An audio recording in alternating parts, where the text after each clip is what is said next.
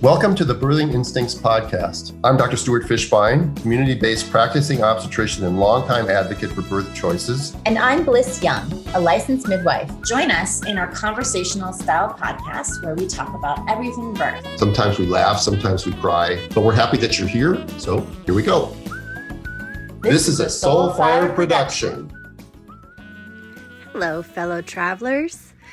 So we have been recording every week without fail for quite a while. And right now, Stu is traveling abroad. And so we decided it would be fun to go back to the beginning. This episode from this week is the very first episode that we recorded together.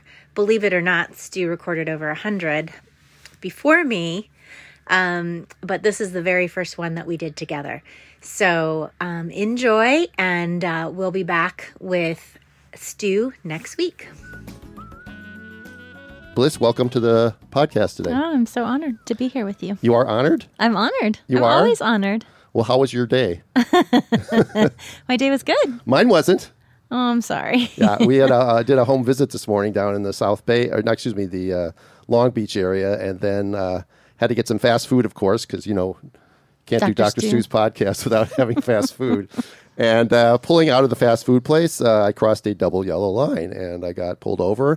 So I probably got about a piece of chicken worth about $270. Ugh, darn. Yeah, the guy was very nice, but he wasn't nice enough not to give me a ticket because I wasn't cute. I've been considered cute, and I still get tickets. You do? Yeah. Okay. I do. So just so you know, I've even cried. It wasn't discriminated against? No. All right, okay. Anyway, so today we got a lot to catch up on today because, you and I have been working together now for 7 or 8 years in many different capacities. Yeah, we have. And so we're going to talk a little bit about how, we first met. I think it was when you were running the sanctuary. It might have been before that, but it was... No, it was when I was already running. Yeah. And we've talked about the sanctuary on the podcast before. It's not there anymore, but the sanctuary was an innovative way to look at integrating all different kinds of healthcare. Why don't you just tell people a little bit about how that started and how it went? Well, the sanctuary was born as an idea in my living room with a couple other midwives that I worked with when I was pregnant at the Hollywood Birth Center, Constance Rock and Alex Evangelidi. And we decided to partner up and bring a birth center forward because the Hollywood Birth Center had closed. And Alex and Connie had merged as partners, and there were no birth centers in LA. And I thought that was crazy. And I had a background of running businesses and a heart for the desire to support women and advocate for them to have options and to know that midwives were amazing. And so we came together and opened this birth center. And the vision had always been to collaborate with doctors, to have a pediatrician, to have acupuncture and massage therapy and chiropractic and a organic boutique with all kinds of goods for babies and mamas and a yoga studio and a birth center. And we did all of that. Yeah, you did. And then it inspired the opening of many more birth centers. And so then after about, 5-6 years, I think it was. We were open for 9 years. Oh, was it 9 years? The birth center was open for 6, but the practice was open for 9 years. And sort of it ended for, again, I'm just speculating here for several reasons. One was that you all sort of decided that you sort of wanted to take different paths. I think that part of it was that when you were running the birth center, it was going great, but then you decided you got inspired to go to midwifery school. Damn me! And then you hire somebody else, and nobody ever runs something as well as you do it when it's your baby. So it had always been my desire to step away from it at some point, and it just many attempts to do that didn't really. Well, it's left a great legacy in our city because a lot of birth centers are open now, and women have had a lot of choices. Yes. And I just actually ran into somebody recently who's having her second pregnancy, and she told me that the reason that she chose a home birth in the first place is because she heard me speak at the Meet the Midwives. I think it was a weekly Wednesday thing that we had, and that was inspired her to do that. So that whole family's future was changed because of what you started. Yeah. And then you took a different path and you went off to do midwifery school. Right. And tell us just a little bit about where you went and how that worked out? So I chose Nizhoni. I started with Elizabeth Davis up in San Francisco, and I did her intensive with Heart and Hands, and that was amazing. I went up to San Francisco every weekend for I don't know, it was like 3 or 4 months. And that was beautiful to work with her. And then I could have gone to NMI, but I decided to go to Nizhoni because I could do that in person as well. And everything else is distance programs where you don't really get to work with the teachers Right, in and person. NMI is an online midwifery program? Well, they send you modules and you send them back, and then you have a preceptorship. And Nizhoni is actually a physical Yeah, it's plant a physical where you go school. there. Right. In San Diego. So for 3 years, I drove to San Diego every Friday and went to class and came home, and it was kind of an all-day thing. Did you cross any double yellow lines on your drive? Never. Okay. Good. No tickets, actually. No tickets in the 3 years? 3 years. That's no. pretty good. And I made a bunch of births. I mean, I went through my whole career as a student driving down there, and I never missed a birth. So it's pretty awesome. It all worked out. Really? So no births on Friday afternoons? Yes, but I never actually missed one. Oh. Well, how did that work? You skip school? I'd either skip school or I'd rush back. Oh, Yeah, great. yeah. And so when you were a student, you had a couple of preceptors, right? I did. I had many, actually. Many. Okay, Yeah, well, yeah. tell us a little bit about how does a midwife student starting out, like a first-year student or somebody just enrolling, say it's September of the first year of midwifery school, and does a midwife need to find a preceptor? How do they find preceptors? Is it standard in other parts of the country? You don't even know that? I mean, what do you know about? Preceptorship. Yeah, how does that work? Yeah, I mean, midwifery has become more of a profession than it was historically. Historically, it was an apprenticeship, and it was a knowledge base that was passed down from person to person. And so the apprentice model of midwifery has always been there, just like if you were a blacksmith or something like that, right? So I'm sure in other communities that are a little bit smaller that the organic nature of learning from somebody and befriending them and telling them that you wanted to learn from them is different than in a big city like Los Angeles. I had the benefit of knowing my preceptors, working professionally with you and Alex, who ultimately ended up being the ones that I worked with most for my quote unquote numbers. But you find somebody that practices the way that you would like to practice, and you ask them if you can learn from them. So say you're a person that lives in some small town in Central California or maybe Central Iowa or someplace like that, and you want to be a midwife, and you go get on midwifery school at NMI where you can take the modules and send them back, but there's nobody around you. Yeah. What do? Do you have to move? Yeah. You do. Yeah, you've got to go find somebody. And I'm in the place now. I'm a licensed midwife at this point, but there are more traditional practices and things that I would like to learn from midwives who carry that wisdom. And I'm going to have to travel. My plan is to travel to other countries, to travel around our country and meet some of these women who've been practicing for a long time and hold that beautiful wisdom of the ancient art of midwifery. So yeah, you have to seek it out. Do you find that midwives in other parts of the world or other countries share some of the same benefits and also some of the same trials and tribulations that we have here in Southern California? Or do you... In this country or other countries? Well, anywhere. I don't know. Let's talk about this country. I don't know about even other though we have countries. listeners everywhere, most of the time what we do is we talk locally because that's what I know best. Yeah. Me too. I don't really know too much about what goes on in other parts of the world. Me too. That's why I want to go. I want to know.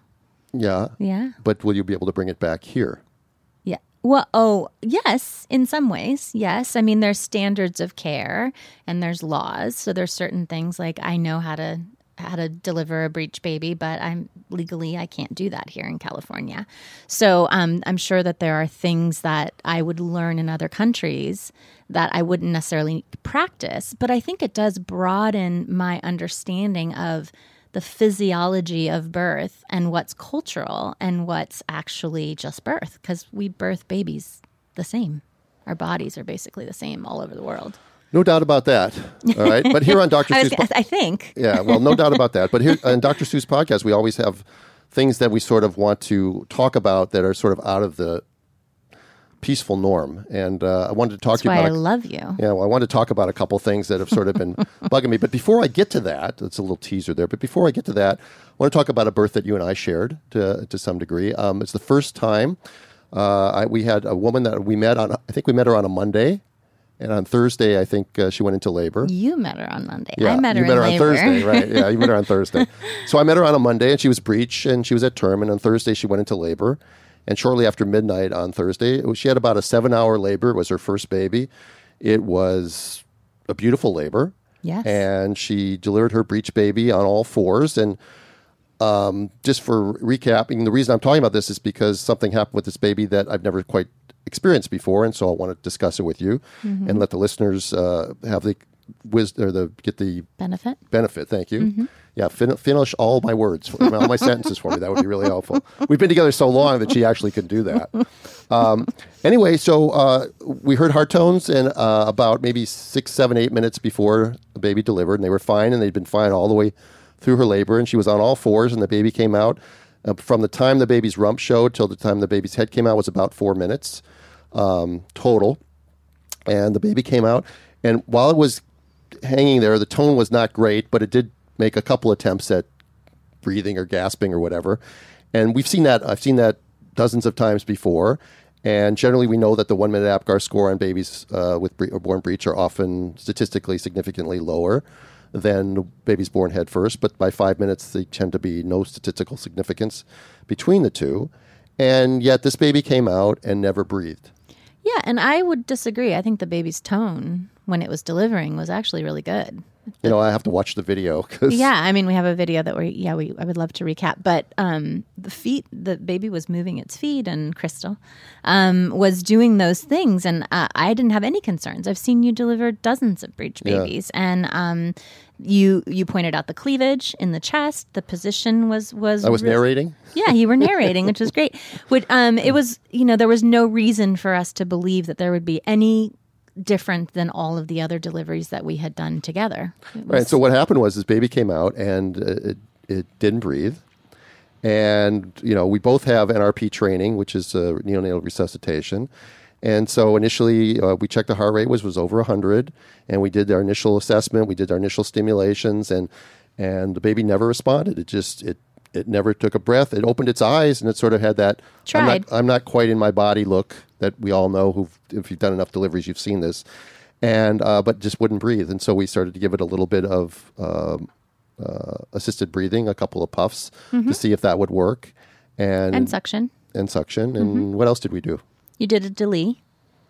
Yeah, that was after about a minute. I didn't know you were saying in order.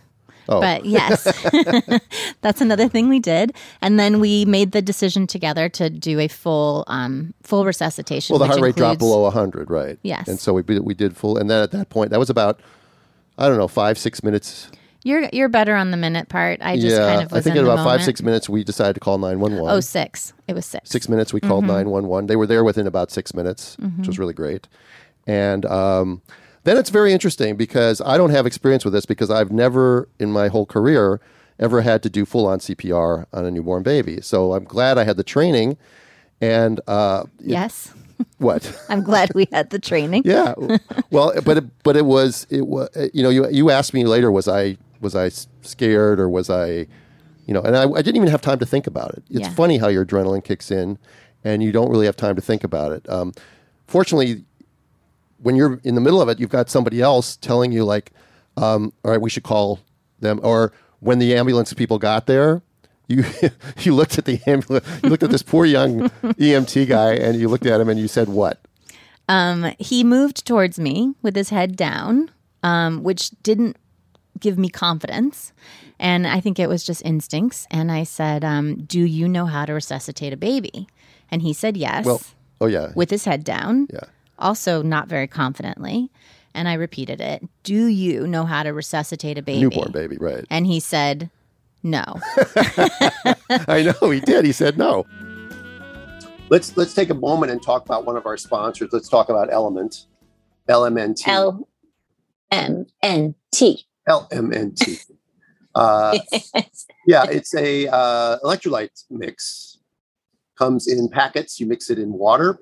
Eco-friendly. Very tasty, comes in multiple flavors. And I actually had all the flavors lined up on my phone and then I dropped it. So I know that you like your mango chili, but there's there's watermelon and there's something chocolate with it in it and a bunch of great flavors. And it's got all the good stuff in it that we really need to stay healthy with none of the, as Bliss likes to say, none of the BS. None of the BS, right? Yeah, yeah. So it's good for birth workers. It's good for women in labor. It's good for men working on their yard or in their garden and growing their own food, farm to table, or when they're mowing the South 40 at the 300 acre place. I mean, Element will be our staple drink at the Kentucky Center, right? Yeah, sure. Absolutely. Right. So if you go to drinkelement.com, that's drinklmnt.com, and put in /birthing instincts, you can get a free sample pack for only the cost of shipping, which I think is $5. So we hope that you'll support them. They've been with us for a while now, and we really appreciate our long-term sponsors. So thank you, Element. And I said, okay, we got this. Yeah. And we kept going. Right. Because generally when they get here, but the EMTs are really happy they were very happy to defer to us. And they said some really nice things to me once we got to the hospital. But you told me to get in the ambulance. Yes. And so I went to the ambulance. I got in the ambulance and I helped direct the resuscitation for the 6 or 7 minutes or 8 minutes it took us to get to the hospital. And the guys in the truck were very grateful that I was there, but I was there in bare feet and I had no wallet, no ID, and I had a cell phone. And that was it. Yep. Right. Yep. And, when you run to the hospital, it's like that sometimes. Yeah. And the good news and part of the reason we're sort of laughing now at telling the story is because the outcome of this turned out to be great. As far as we know at this point. Yes, everything looks good, right. And baby's home. The baby's home, and the baby was in the hospital, went on the cooling protocol for 3 days, and prophylactically, and the baby's follow-up EEGs and MRIs were completely normal, which which makes us feel good about the resuscitation and all that stuff, but we have no explanation for it. No. So, by the way, if anybody else has seen any of these things and wants to send me an email at askdrstu@gmail.com, because you never stop learning. And just as Bliss wants to go all over the world to learn stuff she may never use just because she has this quest for knowledge, it's the same thing here. I don't like not understanding something. Right. And this is I've been doing this now for 31 years. And How many breaches have you done? Well, I have no idea. How many breaches have I done at home? Sure. 50. Well, 50 some now. Right. And the reason I know that is because another piece of information, my colleague Rixa Fries, she's a PhD researcher. I think she's back east in either Ohio or Indiana, I think. She and I have submitted a paper for publication on 50 home breech births compared to 102 head down baby births. Normally a breech study you'll compare vaginal breech delivery versus cesarean breech delivery. But since obviously we don't do cesarean breech deliveries at home, I wanted to compare outcomes of vaginal breech delivery versus vaginal head down delivery and see what we got. And we'll be doing a whole podcast on that once the paper gets approved, and it will get approved. And once it's public, then we'll post it all over the place and we'll publicize it. And we wanted to put it in a journal where there's free access. We didn't want to put it into a journal where you could go to PubMed and get the abstract, but then you'd have to pay to get the full paper. So we're going to put it in a journal where anybody will be able to click on it and open it up and read the whole thing. Awesome. So anyway, I've done 50 home breech births. You know what? When you're a physician in the hospital, working for 24 years in the hospital, you don't keep a logbook. Yeah. You know, midwives keep a logbook, and I've done that ever since I started home birthing because I learned that from midwives. But in the hospital setting, you don't keep a logbook. It just goes in the chart, and that's how. So I have no idea. But hundreds. Well, I would probably say somewhere close to 150 to 200. Yeah. And in the hospital, it's different because you're not responsible for the baby. So once the baby is delivered, you hand it over to a team of people, and you're not the one who's actually still caring for the baby. Correct. Right? And so at home, that has shifted. Definitely. Yes. Yeah. But most babies don't need anything. Yeah, no, obviously. Which is why we do this. Which is one of the advantages of being at home is because in the hospital, it seems like every baby needs something. Now that's beginning to change, and you're seeing different. We've talked about this. We've seen different ways of approaching babies at hospitals with skin to skin and delayed cord clamping and all that stuff.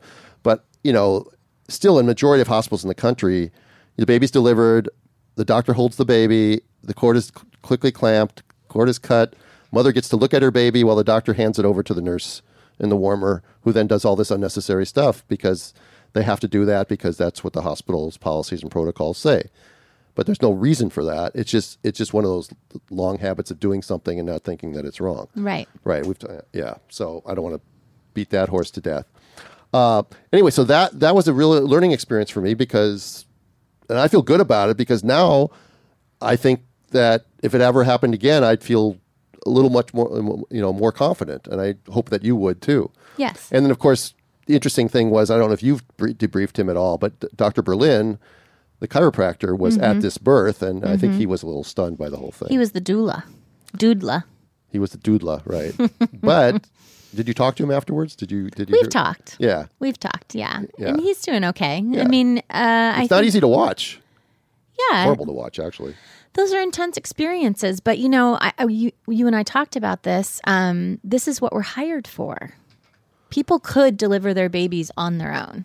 That there are unassisted deliveries. We talk about the mammalian model or not model, but the mammalian that were mammals.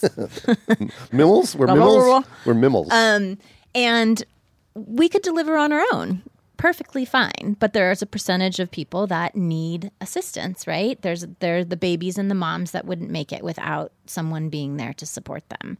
So we're licensed medical professionals, and that's why people hire us. Yeah. They hire us for those complications, those moms that bleed a little too much, the babies that get stuck, the breech deliveries, the babies that need a little support breathing. So this is what we prepare for. And I think the understanding of that is beginning to spread as more and more people are looking at alternatives to hospital birthing. And I do have to tell you that when I was at the ER, two things happened to me that are very memorable to me. One is that one of the EMTs pulled me aside and said that he's never seen a physician so comfortable and confident that he says most of the time when we show up, whether it's a doctor's office or whatever else, the doctors want nothing to do with it. They just basically want to abdicate everything. So he was very grateful for the fact, and I'm grateful to you for telling me to do that, because I wouldn't have thought to do that either. I mean, I would have thought that the EMTs show up, they know what they're doing. But clearly, when you talk to the young EMT guy, and you had the sense to ask him twice. Well, and he said no, and because they don't ever see that. I mean, how other than their training, it's so rare for them to be able to to see a neonate, right? Mm-hmm. And the other thing that happened was one of the male nurses in the labor room. I was standing outside. I don't think he knew who I was, even though I was standing there in bare feet in the ER. And he said, I won't repeat I guess it's podcasting words, so I can say whatever I want. He said, "Fucking home births." Mm. And I looked at him and I shook my head and I said, "You don't know what the fuck you're talking about." And I should have, and then I left it at that because I wasn't going to get into an argument with the guy. But it's like this was not because she had a home birth. I mean, like, this doesn't happen in the hospital. Right. All right. And they don't see all the babies that come out fine, and they don't see those. Of course, they're seeing all of the times that we need medical intervention, which is why we're going to the hospital. But the same thing happens upstairs in this hospital. Sure. Yes. So it's just a knee-jerk reaction, And the thing is that you're right. The right people were at the right place at the right time. And the birth, and look she would have had a cesarean section. So there's nothing to say that the baby would have come out of the cesarean section and not had the same problem.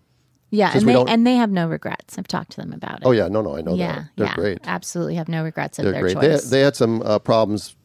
Again, one of the things that we would like to see happen is we'd like to see them be less rigid in the NICU with some of their policies, because it was very difficult for them to get skin to skin in the breastfeeding and stuff like that. There was some obstructions put in their way. But, the bottom, and by the way, they were also threatened theoretically with, if they did something against what the hospital wanted, that CPS would be called.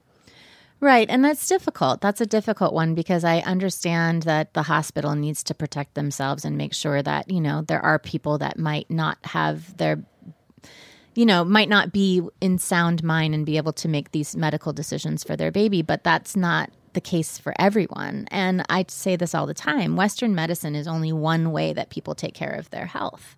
And we are supposed to be working on true informed consent. So we're giving them the pros and the cons of every single test and procedure that we do, and then giving the power to the parents to make this decision. But what's happening, especially I see it mostly in the NICU, is that people are just told how it's going to go and not empowered to make these decisions. And then if they decide that they want to do something differently than that, then they're turned over to Child Protective Services. There was a woman, I can't remember what state it's in, but it's not here. It's in another state, where she's in a custody battle with her the dad, and he wanted the baby to be vaccinated and she didn't, and she is going to go to jail. They're sending her to jail because she said that she would not vaccinate her baby.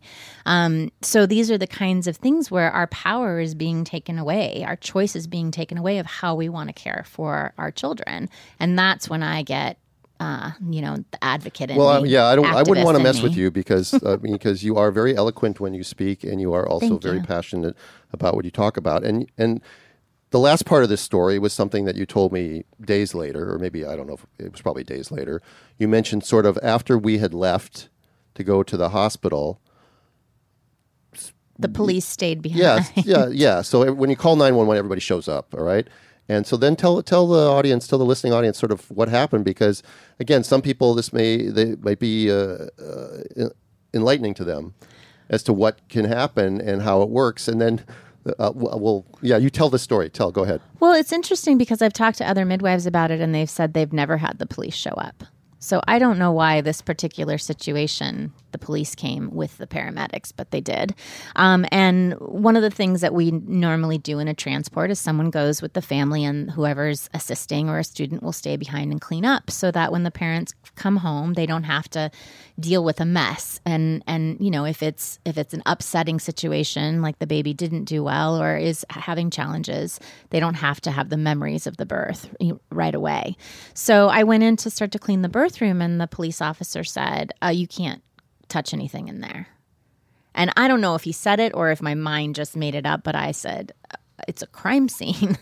And he had already taken all my information. And so I was like, oh, if this baby doesn't make it, we could be investigated, And so I said, can I clean up in the rest of the house? And he said, yeah, sure. And, I'm usually warm and friendly, and I make small talk with people. Very intimidating. And I make people feel comfortable. And so, but I didn't want to small talk with this guy. I was really irritated and nervous, and didn't know what the right thing to say was, And so a few minutes later, he said, okay, everything's fine. We're going to go. Thanks so much. And, and I said, oh, okay. And I hadn't heard from you. You and I were communicating via text. And I said, the baby's fine. He said, yeah.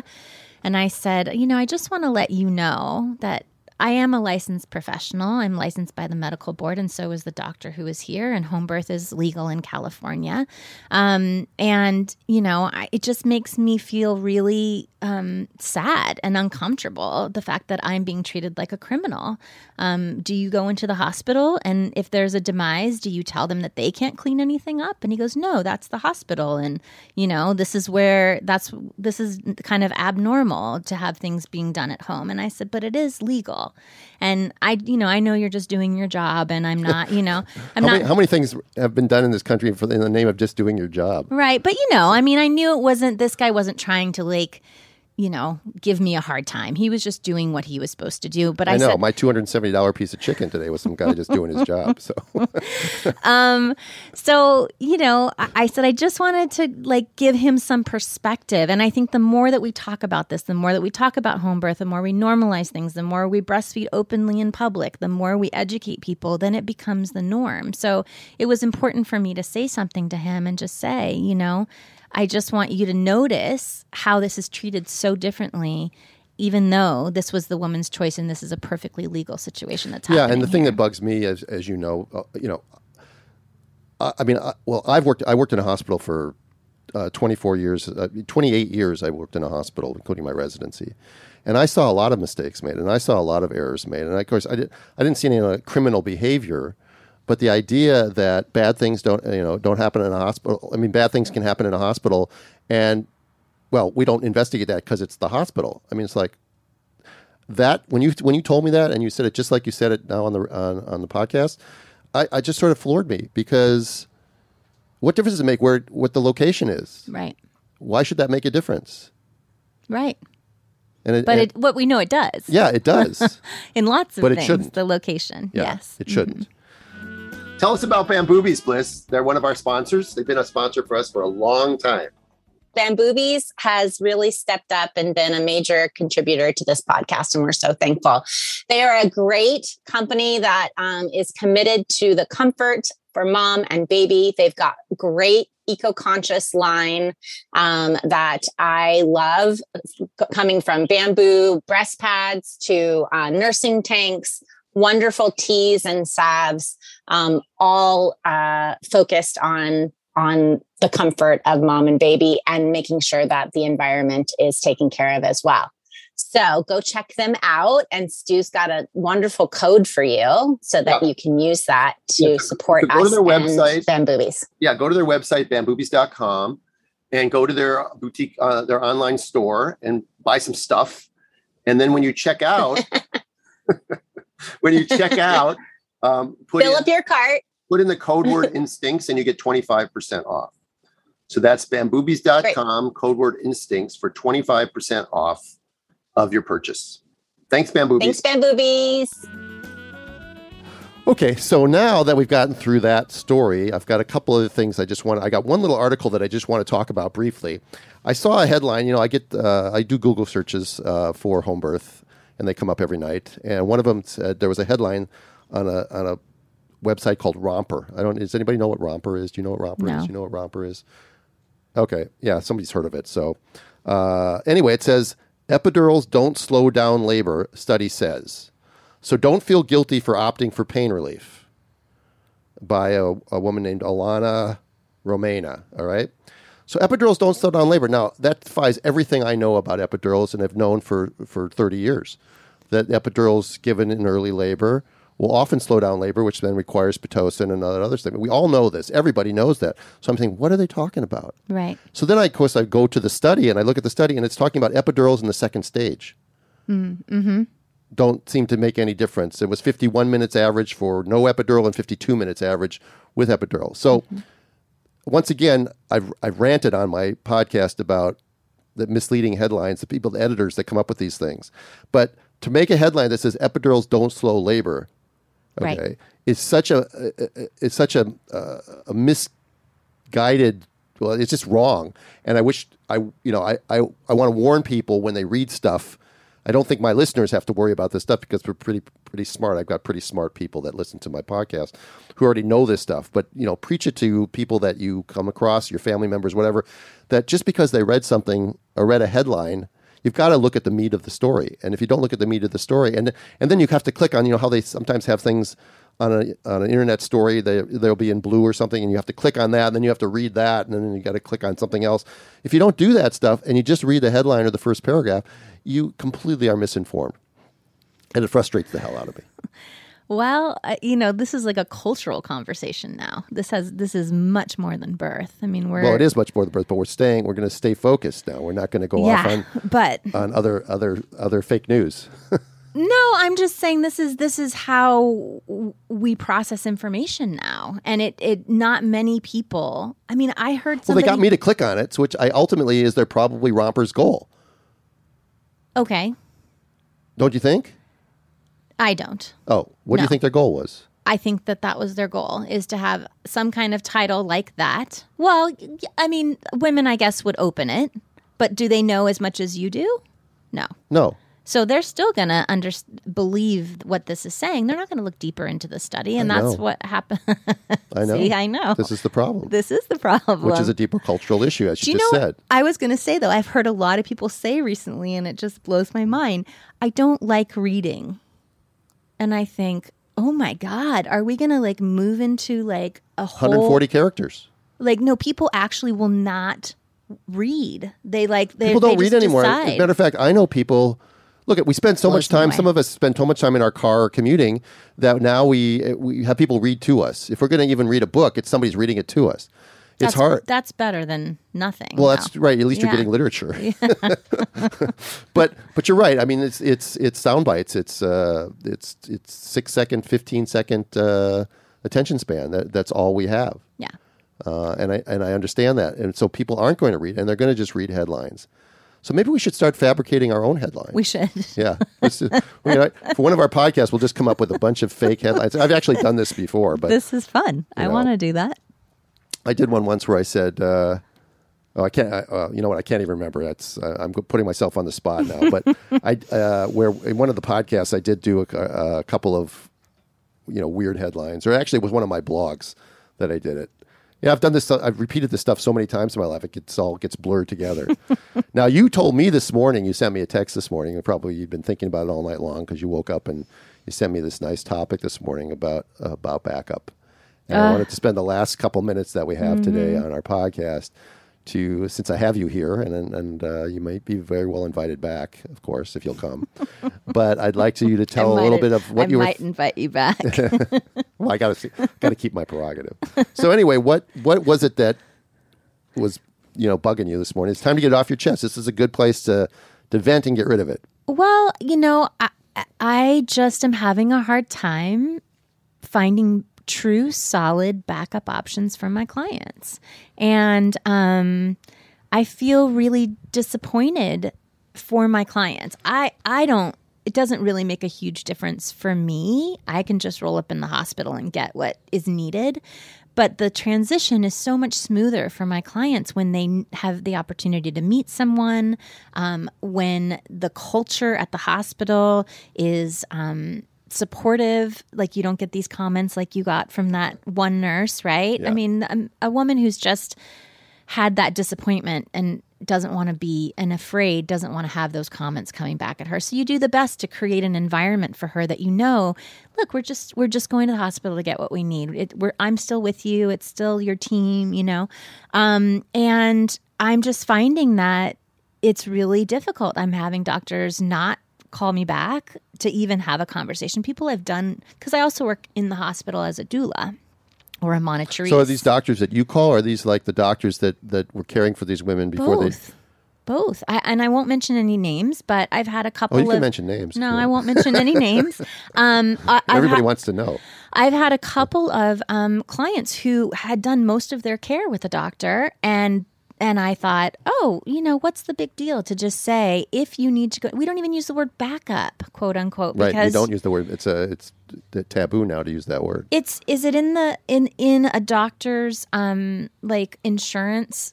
It may very terminology? well be. It may very well be. They just don't want anything written on your chart that says that they're somehow responsible. And I get it. I understand.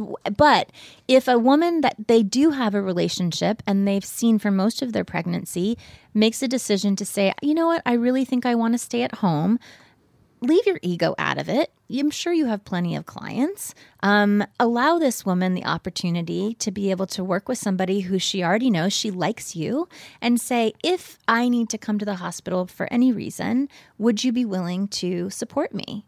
I mean, I don't see how it's any different than if she was in labor. However, I think that a lot of times doctors or maybe insurance companies feel like now you're being responsible for how the midwife cared for that client. And that's misinformation, because it's actually not true that they're responsible for the care that you give. They're not, because we're independent. So either they're misinformed, or they're purposely using that as a reason to not want to be bothered with somebody who who maybe an ego thing, doesn't really want them, or is only going to come to them if there's they look at it as, well, she's only going to come to me if she's got a problem, and for what Blue Shield pays me, why do I want to deal with that? And then I go back to what I was just saying. Aren't we licensed to be able to care for people when they have a problem? Isn't that our job? You mean our job, or, well, it's all our jobs, yes. It's all of our jobs. But that's specifically what an obstetrician is trained to do. Right. And I tell people this all the time when they're talking about the differences between doctors and midwives, is that the actual definition for an obstetrician is a doctor who specializes in pregnancy-related illnesses and surgery. Yet 95% of women are going to a doctor that specializes in those things, even though they're completely healthy. So Yeah, it's more like 85%, but I agree with you. So that's what they're there for if there's a problem. And this woman is saying, I would really love for you to take care of me. But I've, offered to talk to them. I've offered They don't to want to do talk. They don't want to concurrent meet with you. to do concurrent care. I've offered, all kinds of things. And I just feel disappointed that my clients are now feeling like they just have to roll up in a hospital and get who they get. And sometimes that ends up having a woman not choose home birth. Yeah, you mentioned that. Yeah. You mentioned that. Yeah. I mean, I've been talking to that client today, and her doctor, is doing the thing of let's sweep your membranes and your baby's getting big and, talking about induction. And she's 40 weeks and 1 day. And, Uh-oh. and of course I'm thinking, man, if she was in my care, we wouldn't, the conversations would be really different. But I can't, I'm not the one responsible for her care anymore. One of the things I know that you mentioned to me was that even if you do concurrent care, what happens is when they're in the doctor's office, the doctor tells them things that then frighten them. Yep. And then build up this anxiety in them. And then that starts to fester. And then it's really hard for you to repair that. And so what happens is they end up, choosing to do something that they really didn't want to do in the first place. Well, one of the things I loved about my midwives is that they had me in this bubble of everything's great. Yep. You're just pregnant. Yep. This is a beautiful time. I wasn't worried about any of those conversations out in the world. People want to be worried about their pregnancy. More power to you. But I didn't. I just wanted to enjoy being pregnant. And yeah, and the midwives did that because you were normal, not because... I was. Right. I mean, they weren't falsely reassuring you. They were reassuring you because you were normal. And if something wasn't normal, they would have told you that. But they would have told it to you in a way that wasn't maybe so fearful. And right. Again, everybody who listens to this podcast knows that the fear that comes in American women who are pregnant comes directly from the obstetricians. They're the ones that are really scared, and so what they do is they project their own anxiety and their own fear onto their own clients. I truly believe this. There's no question. There's no reason why a doctor needs to tell somebody at 40 weeks and 3 days that if you don't deliver by Friday, we're going to induce you. I mean, why do you say that to somebody? I mean, we were talking today. I was at a home visit this morning. Prepare them, maybe. So it's a completely different topic. But I'll just deviate for a second because we're running out of time. But it just came in my head. Is we were talking today about I took care of a woman recently up until about 24 weeks, and then she moved back to New York.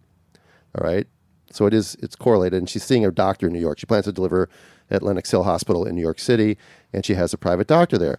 And the first visit she has there, the doctor's encouraging her to have a Tdap and a flu vaccine. Yeah. All right. And so she texts me and she says, what do you think about that? And I said, well, why don't you ask the doctor what's the risk of a newborn baby having a serious illness or death from whooping cough or the flu? And I can guarantee her that he has no idea. That he's doing it because ACOG says that's what you should do. So being me, I looked it up. And there are 20 infant deaths per year from whooping cough in the United States since 2010. It's been relatively stable. There's 4 million babies a year. You do the math. Okay, that's basically 1 in 200. Don't ask me to do math. Oh, yeah, I know that. That's true. I forgot about that. You should see her face, people. Oh, my God. Anyway, it's about 1 in 200,000. So the chance of a baby dying from whooping cough is 1 in 200,000. And for that, we're going to vaccinate everyone. 199,999 women and telling them that it's for safety. Why not tell them that the risk of your baby dying is 1 in 200,000 and then let them decide? Which is what we're supposed to do. Yeah, it's what we're supposed to do.